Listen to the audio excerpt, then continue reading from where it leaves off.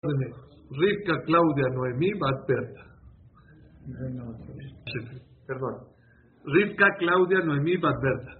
Egam, Sarot, Esther, Servat Sara, Yedida Deni Ben Ruth, Yosef Akomarechina y Leilun Ishmat. También para Reina Bat Celia, Terry Bat Irene y ¿para quién más? Para Leilun Ishmat de Lilian Magda Bat Wener. Ojo, vamos. Gracias, Baruch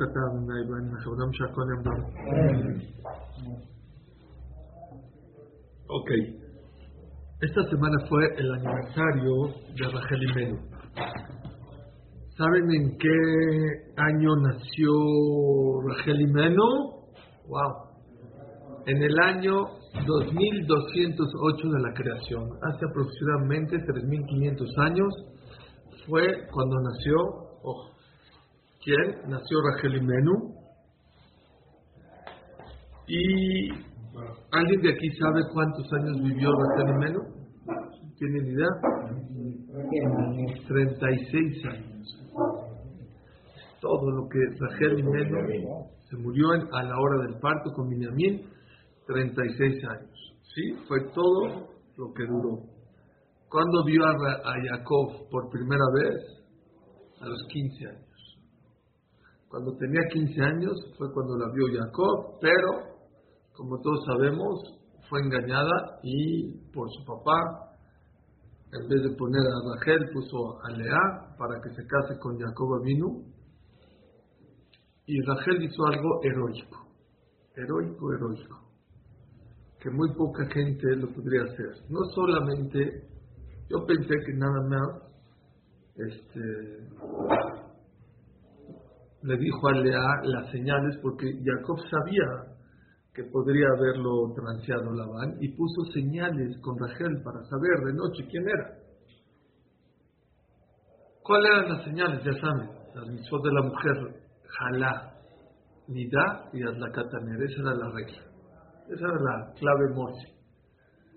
Pero dice el Midrash algo increíble. Dice el Midrash que no solamente que aceptó que su hermana se case con Jacob Avinu, dice aquí un Midrash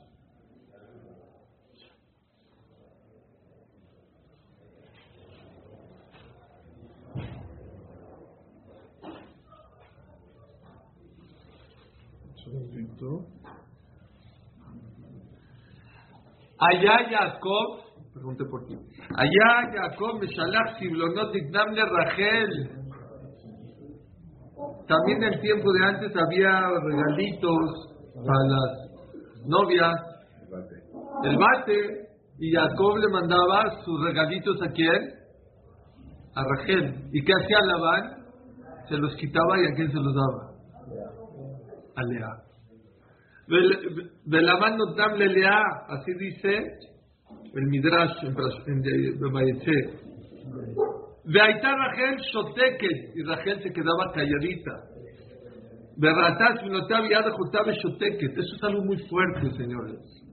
No es nada más casarse. Todo el proceso del casamiento y todos los regalos y todo que le tocaban a Rachel, lo cedió a Lea y se quedó callada. No dijo una palabra. Vi algo que nunca me había imaginado. Yosef, ¿quién lo vendió? Sus hermanos. Y después de todo el rollo, y él era rey y vinieron, ¿quién les dio de comer? ¿Quién les dio casa? ¿Quién les dio todo? Yosef. Se me enchina el cuerpo. ¿De dónde aprendió esto Yosef? De su mamá. De Rachel.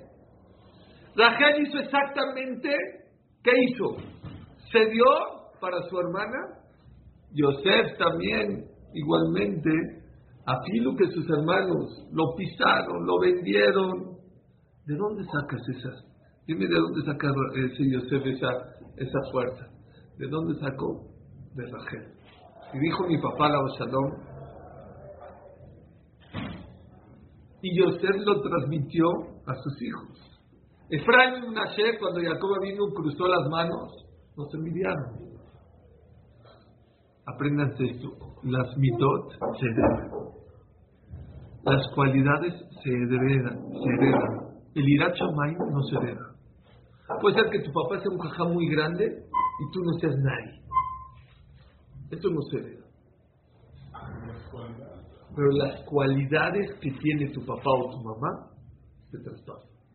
Por eso la persona, está escrito en la Gemara, la persona que se quiere casar con una mujer y no la conoce, ¿de dónde la va a conocer? Ella estudia en el Bet Yaakov y en el Yeshiva y Bidot Peajea, checa a sus hermanos. Si sus hermanos son buenos, seguramente ella tiene también Midot Tovot. ¿Por qué? Porque las mismas Midot que heredó los hermanos, seguramente ella también los tiene. Siempre hay que checar y hay que saber que cuando una persona, aquí siempre hablamos de la superación personal, ¿no? Cuando una persona rompe una cualidad y trata de tener mejores hábitos, y tratar mejor a su esposa y respetar a los papás y ser honesto en la vida y cuidar tu nombre, no creas que ahí quedó. Esas cualidades que tú trabajaste en tu vida no se quedan hasta ahí, se van a heredar.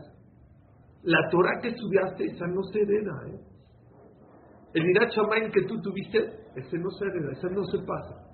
Pero las cualidades se heredan. Yosef Atzadik, ¿de dónde sacó la fuerza a poder ceder delante de sus hermanos? De su mamá Rachel. Hay varios puntos que quiero tocar con ustedes que debemos de aprender de Rachel. Unos áreas de oportunidad que tuvo Rachel y la mayoría de los puntos son puntos positivos que debemos de aprender de ella. Número 1, está escrito en el Midrash que los ojos de Lea estaban caídos. ¿Por qué? Dice Lea, de tanto llorar. ¿Por qué lloraba? Porque decían como la canción, la chica con el chico y la grande con la grande. Todo el mundo decía que Lea se iba a casar con Isaac y Jacob, que era chico, se iba a casar con Rachel la chiquita. Lea, ¿qué hizo? Lloró, hizo tefilá. ¿Qué pasó? Se casó antes que Rachel. Rachel se confió. Yo soy la guapa, yo soy la bonita, yo no tengo problema. No rezó, o no rezó como seguramente rezó, pero no rezó como debería haber rezado. Él, ¿qué dijo a ella? Yo ya tengo la vida hecha, ya la hice en la vida. Aquí en México, y no sé si en otro país se dice, cuidado porque del plato a la sopa, del plato a la boca, te cae la sopa. No te confíes de nada. La mejor tefilá, lo hemos dicho muchas veces, es la preventiva. Estoy sano, Borolam, que siga la salud. Borolam, tengo parnasá, que siga la parnasá.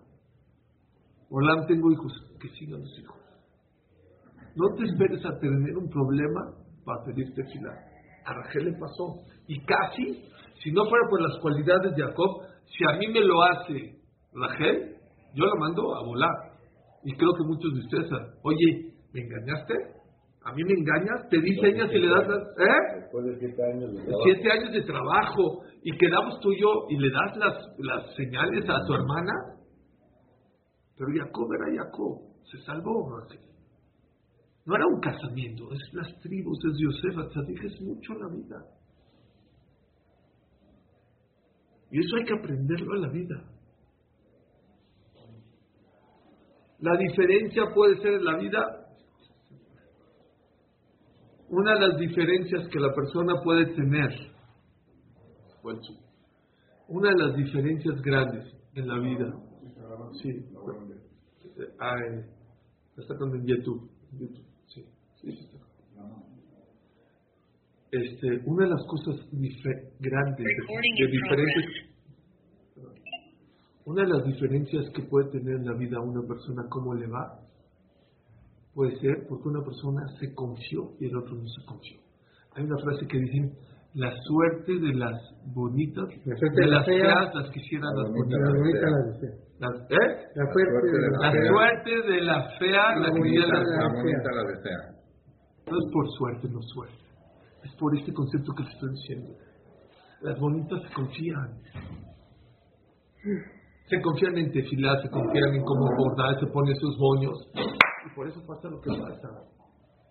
Y las otras rezan, piden, son humildes, son agradables. Y por eso muchas veces a las feas les va mejor que a las bonitas en la vida. Y lo mismo le puede pasar a una persona que tiene dinero. Y lo mismo a una persona le puede pasar inteligencia. Dijo Rabbi Jonon Wasserman, grande los jajamim, los grandes directores, en mi tiempo decía, no eran los que eran más sabios, los que más inteligencia tenían. ¿Por qué? Porque cuando tienes inteligencia te confías. Ya me lo sé, estudio rápido. Pero el que no tiene mucha cabeza, se mata, se esfuerza. Y es la persona que sobresale después en la vida.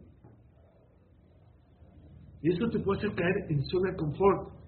Muchas veces Akadosh Baruj Hu te da ciertas herramientas, o belleza, o dinero, o otras cualidades, o inteligencia, y es un arma de doble filo. Si la sabes usar, vas a volar como Moshe, como Abraham. Pero el que no la sabe usar, al revés, eso te hace dormirte en tus laureles. Número 2.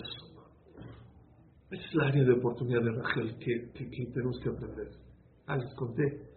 Tengo un amigo, voy a cambiar un poquito para protegerlo, pero él me lo dijo, Suri, tú das clases. Quiero que digas esto. Tuvo él 4 hijos. Y uno es bueno. Había uno guapísimo, inteligentísimo, todo.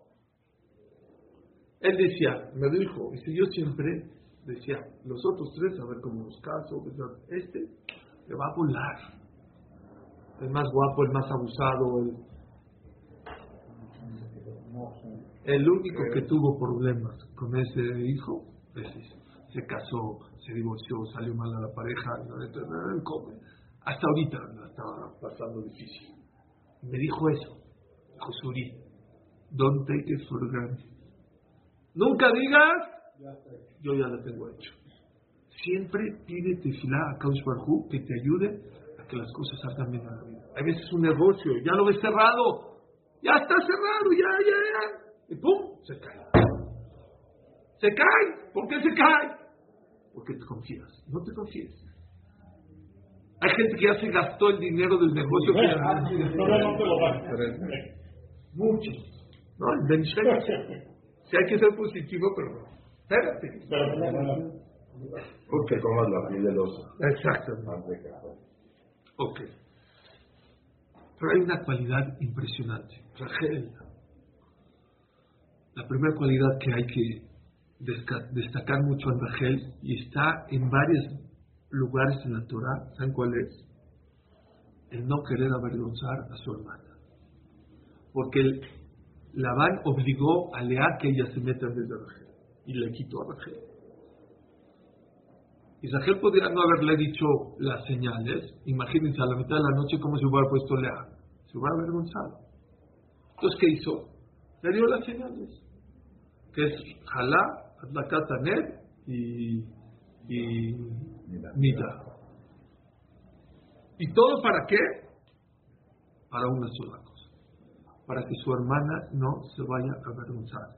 Señores, no se imaginan lo importante que es no avergonzar a los demás.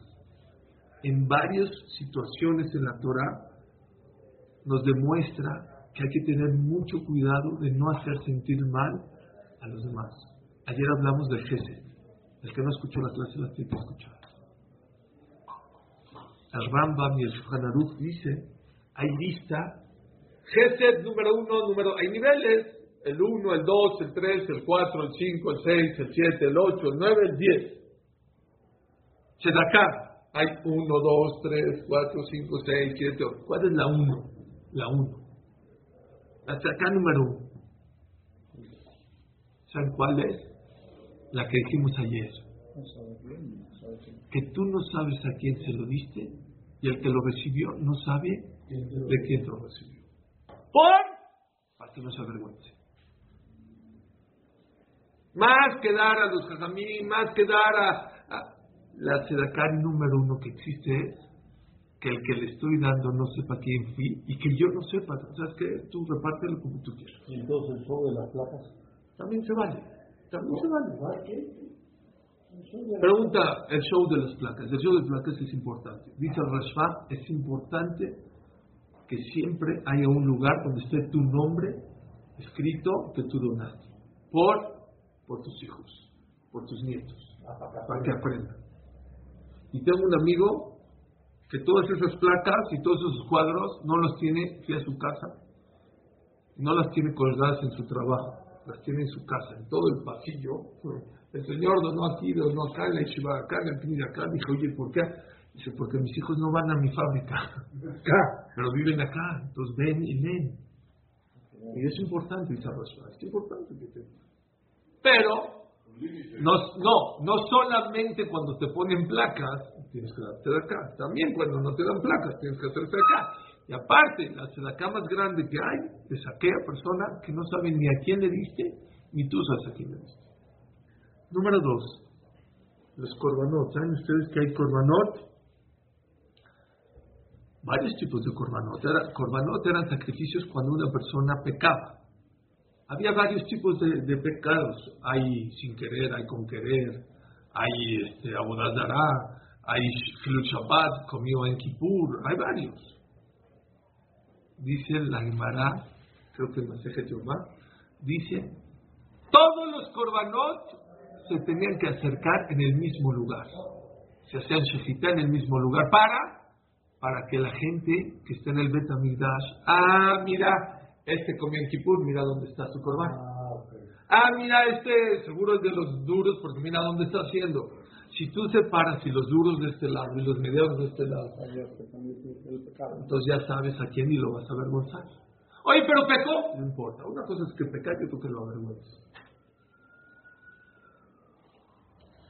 El Rambam en Alajot Shoftim, en el Per Gimel, en la letra Aleph, y en el Per Gimel, en la letra Zain, dice que en el judaísmo existe demandas. Si alguien te robó, ¿lo puedes demandar? Claro. Dice el Chazon Ish, si alguien te robó, no tienes que ser barco. Hay que ceder, pero no tienes por qué ceder. ¿En qué? Si él te robó el Señor. Tienes que citarlo un din Torah y que lo puedes demandar. En el Betín, como debe ser. No solo lo puedes demandar, dice el Rambam, por haberte dañado físicamente o materialmente, moralmente. Según el Rambam, si alguien te avergonzó, puedes citarlo al Betín a hacerle que haga el Torah. ¿Hacer qué? Una persona que te avergonzó, lo puedes demandar en el Betín y lo puedes citar al Betín. Como daño moral. Como daño moral. ¿Es mejor quedarse callado? No, ¿por qué? Sí, no. Tú te puedes quedar callado, no decir nada. Pero es tan grave la persona que te daña, que te avergüenza, que lo podrías citar en el Betín. A lo mejor es mejor quedarse callado, tienes razón. Pero si tú quisieras, puedes ir al Betín y decir, señores, esta persona me pegó, me empujó, me dijo, me avergonzó delante de los demás, y según el Rambam es válido esa. Había que ver si él lo insultó o no lo insultó, pero lo que les quiero decir es, no nada más la persona puede citar a una persona al Betín por temas monetarios o porque me pegó, sino también por daños morales, como por ejemplo haberlo avergonzado.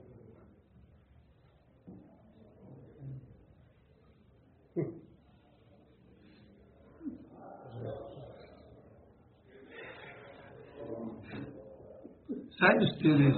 Cuando una persona se casa, mucha gente no sabe, y esto hay que decírselo a los novios. Cuando un novio se está casando y están diciendo las barajot, esas barajot, ¿quién las tendría que decir? El novio. No el jajam. El que se está casando no es el jajam, el que se está casando es el novio. Y es una mitzvah. Cuando una persona se pone el tefilín, ¿quién dice la barajá? ¿El jajam o el cuando una persona dice el homer, ¿quién dice? El brit milá, ¿quién lo dice? El papá. Escuchen, qué bonito. ¿Por qué lo dice el jajam y no los novios? ¿Por qué no el novio dice la barajá? Dice, ya que existen novios que son ignorantes y le van a tartamudear y se van a avergonzar a la mitad de la boda. Por eso Jamín, bueno, que dividan los que saben que no queremos. No, porque hay manos. No queremos avergonzar. ¿Escucharon?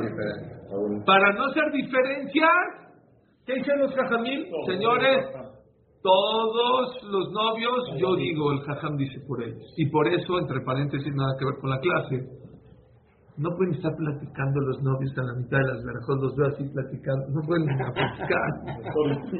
Porque esas verajos son es como si a la mitad de Kiddush o de Abdalá estás platicando. No sirvieron las verajot. O sea, sí está casado, pero las verajot no cumplieron con las verajot.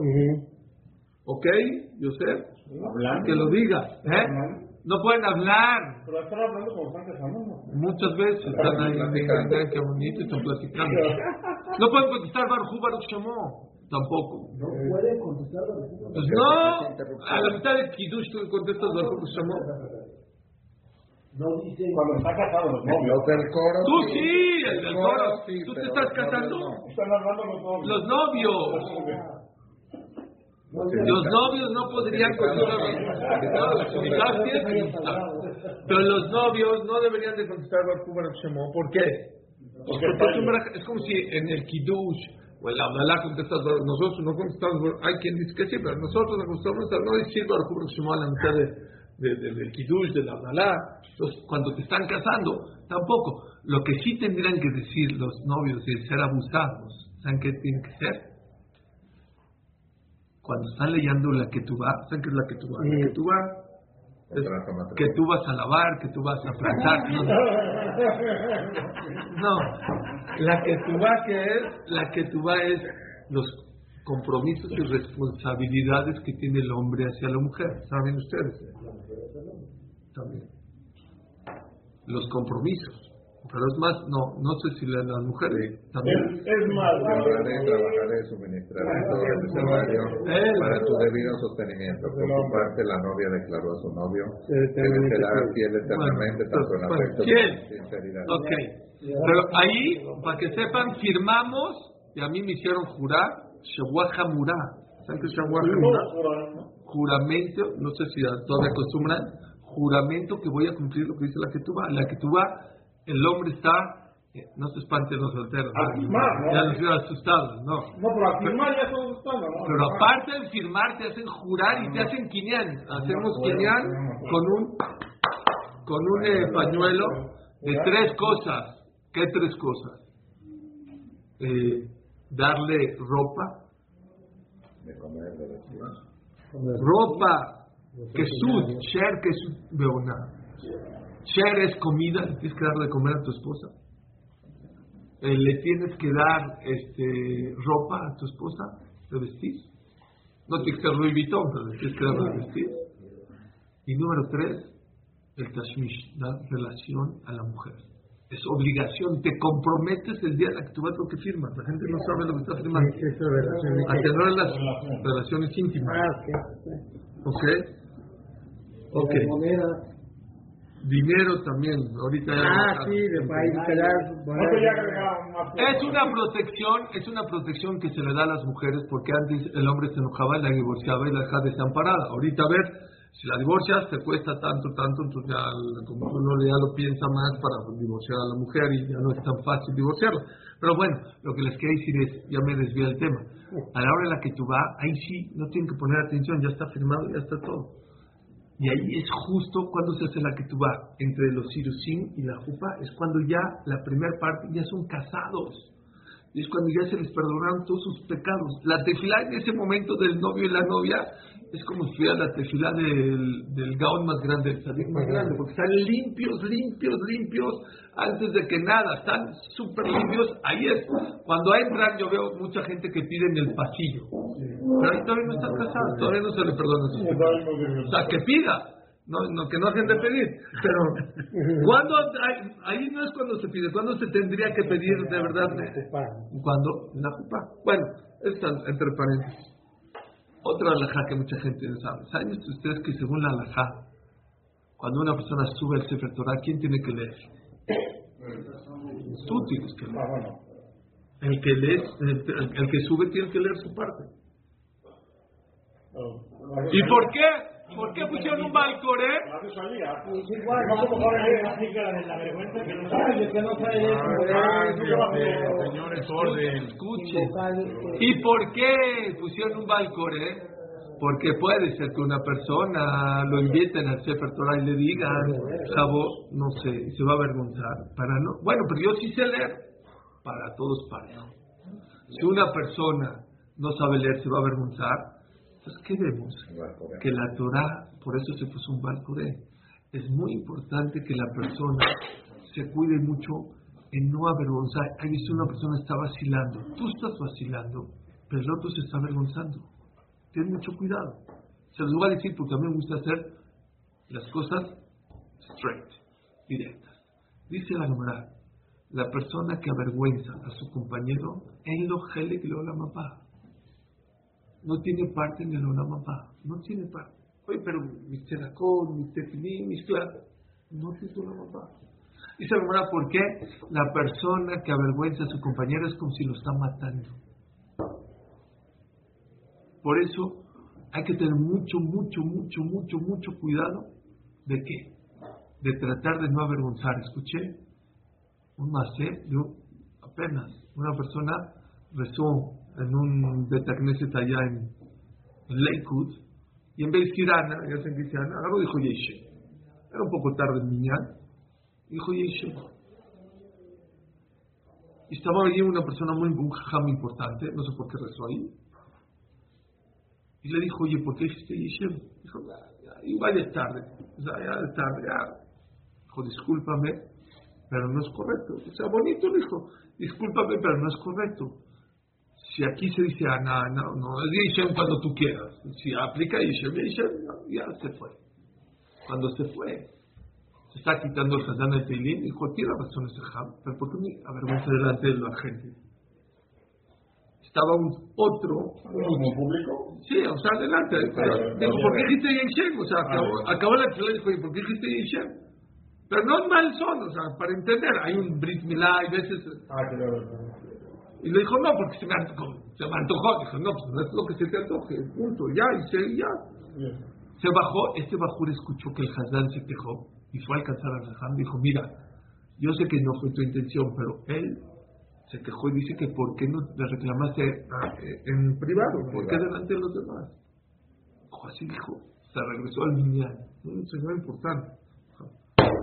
Llegó a la Teba y dijo, le quiero pedir disculpas al Hazán, tiene razón. Yo tendría que haberle dicho, ¿por qué dijiste Yeshim? En pequeñito, no delante de todos. Discúlpame. Y se bajó otra vez. Hay que tener el pantalón, sin modo. Pero lo que les quiero decir es, la Torah es muy meticulosa con ese tema de no tratar de avergonzar a los demás. Se van a reír con esto más, pero pasó a Moshe Feinstein, yo ya lo he escuchado, a Moshe Feinstein,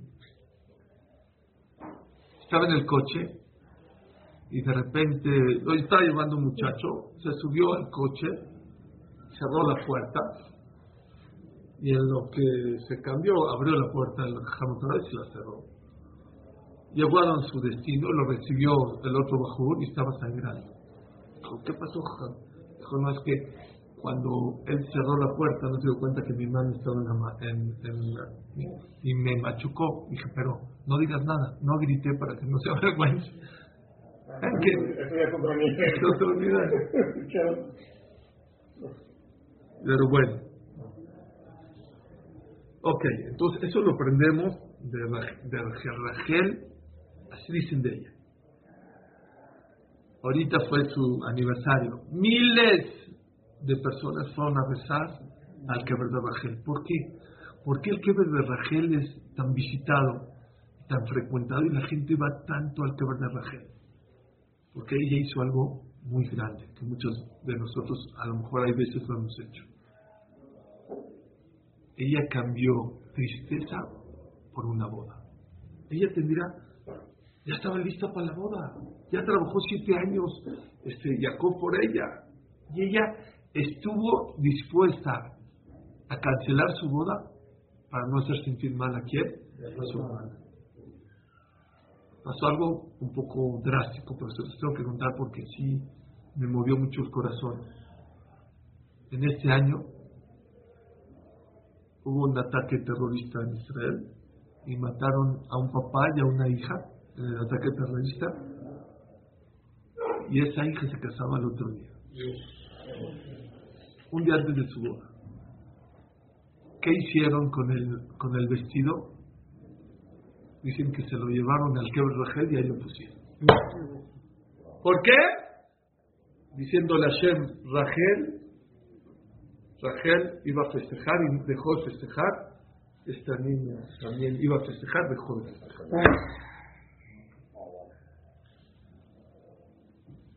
Hay otra cosa muy importante que tenemos que aprender de Rachel. ¿Saben qué aprendemos de Rachel? Paciencia. Rachel ya estaba lista, ya se va a casar con... ¿Qué le dice su papá? 7 años. Oye, 7 años. Imagínense un papá que su hija dice, ya me voy a casar, papi. Dice, sí. No 7 meses. 7 años. A ver. Y si ustedes se dan cuenta, Rachel no dijo una palabra. 7 años esperó. Bueno, ya llegó los 7 años. No, va a entrar Lea en vez de ti. ¿Qué pasó? Se quedó callada. Una de las cualidades más importantes en la vida de la persona, ¿saben cuál es? Ser paciente. Una de las peores cualidades que una persona puede tener en la vida es ser impulsivo, impaciente. Rachel supo esperar. Se esperó. Dice el Pele Yoetz.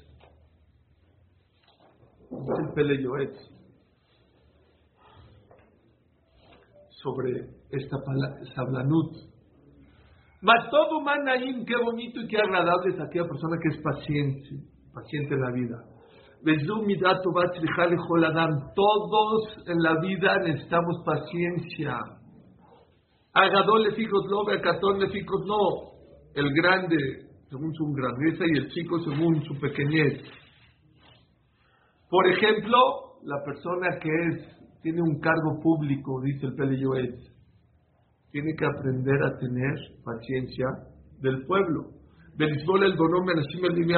Muchas veces ya saben que siempre la gente abajo le echa a los directores, tienes que aprender.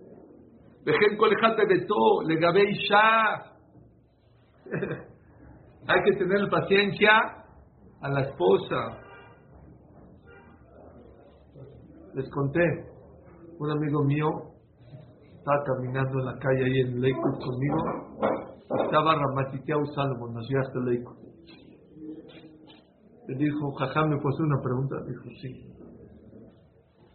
Dijo, dice mi esposa que no le tengo paciencia. ¿Tú qué dirías? ¿Qué le dijo al jajamín? ¿Qué sabe? ¿Y tú qué opinas? Se la verdad no le tengo paciencia. Dijo, entonces, ¿cuál es la pregunta? Dijo, ¿cómo hago para tenerle paciencia? ¿Qué dijo Ramatiteau? ¿Cómo le dijo? Dijo Ramatiteau, tienes que tenerle paciencia a tu esposa. Dijo, ¿por qué? ¿Dios te tiene paciencia o no? Si quieres que Dios te siga teniendo paciencia, tienes que aprender a tener paciencia a los demás. Tú te desesperas. Imagínate que Dios se porte contigo como tú te portas con los demás. Shema Israel. Es lo que dice acá. La persona tiene que aprender a tenerle paciencia. ¿A quién? A su esposa, a sus padres. Veo gente que se desespera. ¡Pa! O mamá, es que tú no sabes usar el WhatsApp, es que la tecnología, es que no le sabes.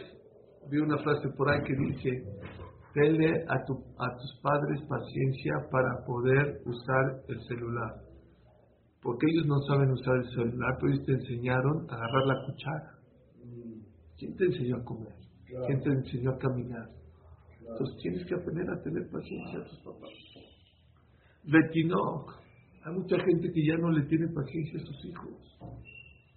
La persona tiene que aprender a tenerle paciencia y tiempo a sus hijos. והכל לפי שהוא אדם, ולפי דעתו של בן, ולפי שנה, ולפי נפינותו, לפי שעה, ולפי הצורך. Qué importantes palabras. No hay reglas. ¿Cuánta paciencia? Depende quién eres. Depende quién es tu hijo, qué edad tiene, ¿Cómo está tu esposa? Si no se siente bien, si está cansada, si tiene, mashallah, 8 o 10 hijos. Tienes que tener paciencia. Y la persona tiene que ser muy inteligente para poder saber cuándo reclamar, cuándo hablar, cuándo quedarse callado. La Gemara dice, cuando en la calle paguen por una palabra una moneda, el quedarse callado vale 2. Ten cuidado. No todo lo que se piensa se dice, sino todo lo que se dice se piensa. Dice la Gemara, todo el tiempo que no hablas, tú eres dueño de tus palabras. Un día que hablaste, tú eres esclavo de tus palabras.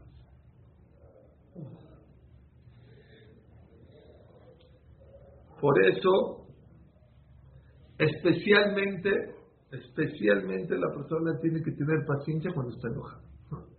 Porque jamás se van a olvidar de eso. Estar enojado es grave, pero hablar cuando estás enojado es gravísimo. Muchos pleitos, separaciones, divorcios, son ¿por qué?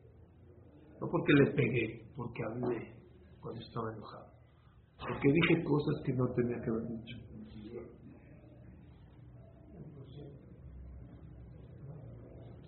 Dice, Shomer Pibur Shomer, aquella persona que sabe tener paciencia y no sacar palabras cuando está enojado, se salva de muchos sufrimientos, muchos problemas. Hay que tener paciencia para enseñar Torah a los hijos, para enseñarles a rezar a los hijos. Tener paciencia para reclamar. Es otro de los lugares donde la Torah te dice, reclámale, pero sin hacerlo pasar vergüenza. Si tú eres impulsivo y tú le reclamas de una manera impulsiva, lo peor que va a pasar es, no te va a hacer caso. No sé si lo dije ayer acá o no. De un jajam, creo que no lo dije acá, lo dije en Gamzum ayer en la clase. Algo que me encantó. Hay un rap que viene aquí a México, lo digo porque lo contó. Gordito, muy gordito, muy. Rav Levishti. ¿Lo dije aquí en la clase? No lo dije acá. Y dice que iba al nutriólogo Hasid y la nutrióloga se lo zumbaba. No, estás mal, te vas a morir, estás muy gordo. Le valía, se seguía comiendo. Un día decidió, dijo, ya me voy a cuidar un poco. Empezó a hacer dieta. Una persona le dijo, oye, ¿estás haciendo dieta? ¿Qué flaco te ves? Eso me motivó a hacer la dieta, bajó más de 40 kilos. Todos los regalos, todos los gritos, todos los insultos, no decimos. Y cuando le dijo, oye, no, solo le dijo, oye, dice, a lo mejor no me veía flaco, a lo mejor se enteró que sea, a lo mejor me vio que me está cuidando, pero nada más le dijo, oye, ¿qué flaco te ves? Eso me hizo bajar más de 40 kilos. ¿Para qué insultar? ¿Para qué? Hay que tener paciencia en la vida. Mucha gente se desespera. ¿Cuándo voy a tener mi shidduch? ¿Cuándo voy a tener mi...? Los tiempos de Dios son perfectos. Dios sabe cuál es el momento perfecto para que te lleguen las cosas. Y muchas veces la persona tira la toalla cuando las cosas ya van a llegar. Y es un error. Y la persona tiene que aprender a tener paciencia. Lo dije una vez en un shiur. Seguramente a ustedes les ha pasado que una persona, ¿saben qué pasa? Que la tecnología nos ha hecho más desesperados. Les dije los datos de Google. Si una persona se quiere meter a una página web, hace clic. Se tarda más de 6 segundos. El 50% de la gente abandona. No tiene 6 segundos. Por eso si van a hacer una página web, hay una nueva tecnología de Google que carga en menos de 3 segundos. Porque Google se dio cuenta que la gente se desespera. ¿Cuántas veces a ustedes abres un programa de computación y no se abre y le aprietas y de repente se te abran 100 veces? Porque no, espérate, ahí se va a abrir. ¿Cuántas veces el elevador les ha pasado que le vuelves a apretar? No va a venir más rápido. Si le aprietas más veces al elevador, no va a venir. Yo tenía un amigo que él era el contador de una empresa grande. No se desesperó y estaba lento el sistema. Debió haber sido ya se tenía que ir a pero se metió en un problema a todos, les pagó doble a todos los empleados.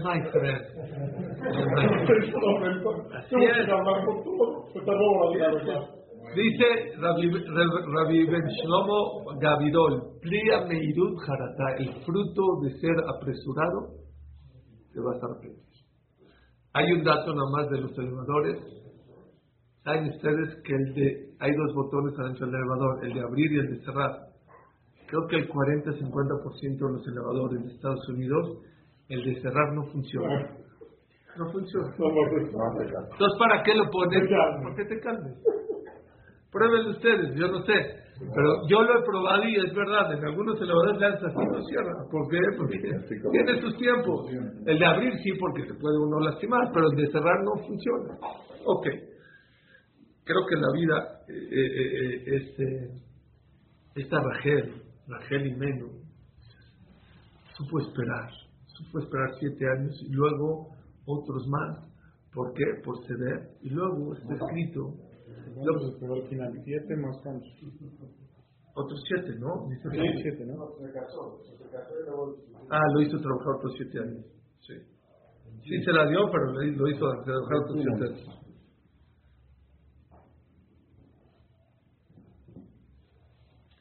Hay una frase muy importante de Viktor Frankl.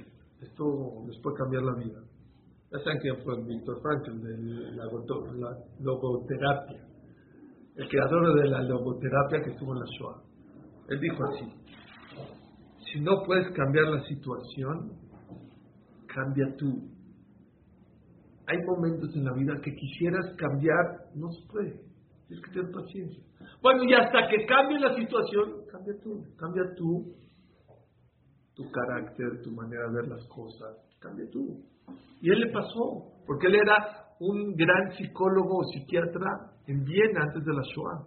Y de la noche a la mañana, de repente estaba en un campo de concentración.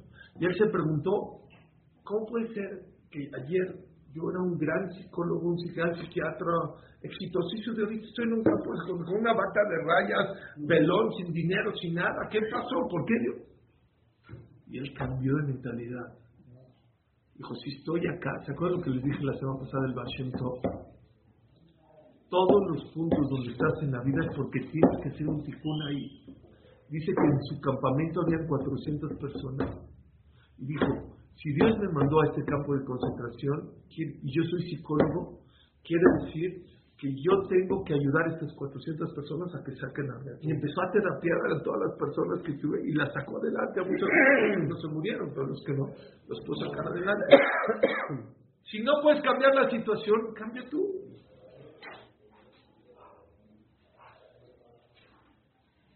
¿Saben ustedes que es la única matriarca que no está enterrada en Marat HaMakpelah? Rivka, Sara y Lea están enterradas en Marat HaMakpelah y en Hebrón.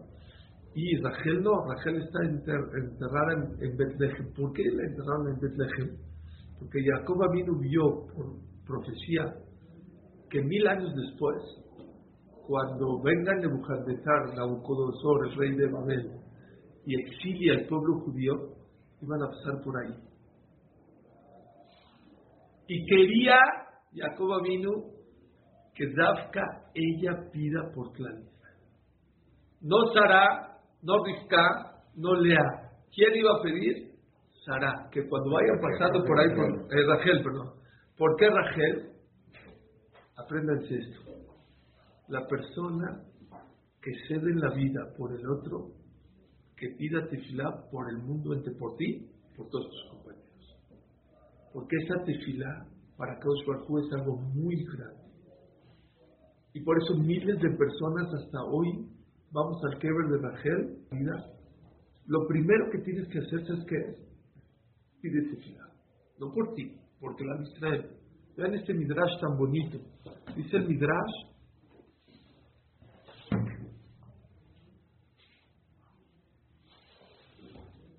que cuando Akadosh Baruj Hu destruyó el Betamidash y Nebuchadnezzar se llevó al pueblo de Israel al exilio, vino Abraham, vino de Hashem por mi zehut. Yo fui el primero que difundía el monoteísmo en el mundo. Entonces, regrésalos, dijo. Perdón, no alcanza. Tu zehut no alcanza. Vino Isaac, dijo Isaac, yo a quedar Isaac. Con la cabot, pero no es suficiente. Jacob vino, dijo Hashem, yo hice los Shebatim. No es suficiente. No los perdono. Dice el Midrash, Kapsar Rachel Imenu. Vino Rachel Imenu. Tú sabes que Jacob me amaba. De Abad Bishvidili le Abba Sheva Shanim y trabajó por mí 7 años. Ukeshishlemú Otan Sheva Shanim Begiu Zman Nesuá Lebali. Cuando llegó el momento de casarme, ya sabí la Jlifeni Lebali Bishvilajuti cambió a Lea por mí. Bukshala Edabarat Meot. La gente dice, Rachel le dolió en el alma. Kinodali Aisa, Beodati Lebali, Umasarti Lo Siman Sheakir Beniu Benajuti, Kedesh Lo Yuhalabi la Jlifeni. Primero ven el Midrash. Yo pensé que Jacob fue el que dio los simanim. Le dijo, Jacob, ¿qué crees? Mi papá me quiere cambiar, ahí te van las señales. Ella fue la que dio las señales, no Jacob, Midrash. Beodati Lebali, yo le dije a Jacob, Umasati lo siman sheakir beniom benachoti, vamos a hacer señales. Que de Sholujalabi la Jlifeni, para que no me pueda mi papá hacerme esa trampa. Ulajar que ni hamti de atzmi, luego me arrepentí. Besabalti etabati, y me tuve paciencia de controlar mi deseo. Bearihamti a la Jotai, y me apiadé de mi hermana, Shelot Etzel Ejerpa, que no se vaya a avergonzar. De la Erev, Jalpuoti le Bali Bishvili, y esa noche me cambió mi papá por Lea. Umasarti le ajoti con las simanim shemasarti le Bali, y todas las señales que yo le di a Jacob, se las di a Lea. Que de si es Abur Sheir Rachel. Les digo algo más que no dice aquí el Midrash, pero lo vi en otro lugar. No crean que le dijo Rachel a Lea, oye, yo me toca, pero yo cedo. Rachel ni se dio cuenta que Rachel cedió.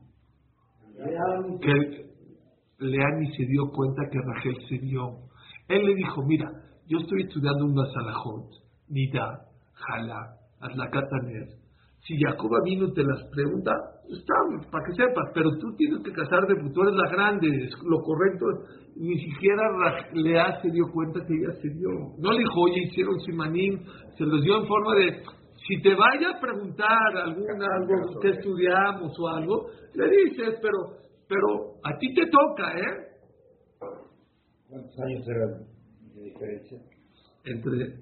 Aquí ni siquiera eran gemelas, ¿no? Nada más que nació primero Lea y luego Rachel. Velot ela shenichnasti tachat amita shaya shochev im achotai u haya merimai y shoteket ואני משיבה על כל דבר ואדם que yo להכיר כל אחותי. Dice más, yo me metí abajo de la cama y le hablaba a Lea y yo hablaba como ventríloco. וגם תיחס עמה ולא פנעתי בה ולא יצאתי לחרפה, no la avergoncé, no la מה אני שאני, vean estas palabras que Dios ya no aguantó esto. Le dijo Rachel a Dios, Umani shani basar badam afar ba'efer, yo soy de carne y hueso. Lo kinati la tzara sheli velo etzeti lecherpa, aguanté meter a mi hermana con mi esposo y no me dio celos.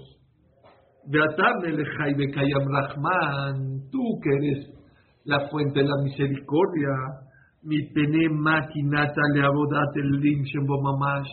¿Por qué estás enojado? ¿Por qué estás celado? Porque tus hijos hicieron Avodat Zará. Si yo pude aguantar, tú no puedes aguantar. Te enteraste de otros dioses, ¿no?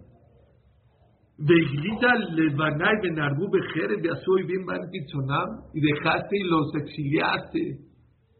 Y que los maten porque te celaste.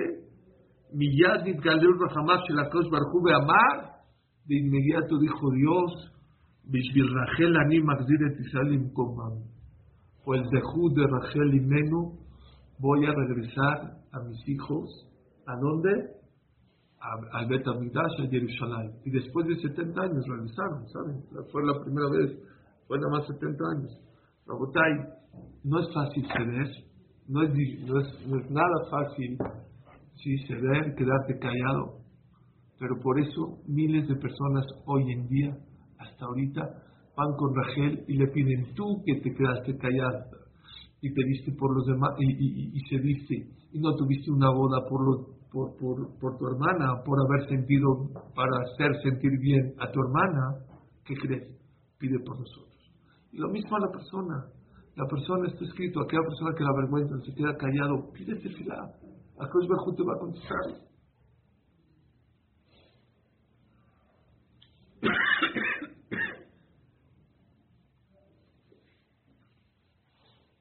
Un punto más rápido ya. Cuando tuvo Rachel hay otra cosa que ver. Tuvo su primer hijo. ¿Cómo le puso a su primer hijo Rachel? Yosef. ¿De dónde viene la palabra Yosef? Yosef li ben Ajes. Este es un musar muy grande. Dame otro hijo. Oye, así se agradece. Oye. Acabo de dar un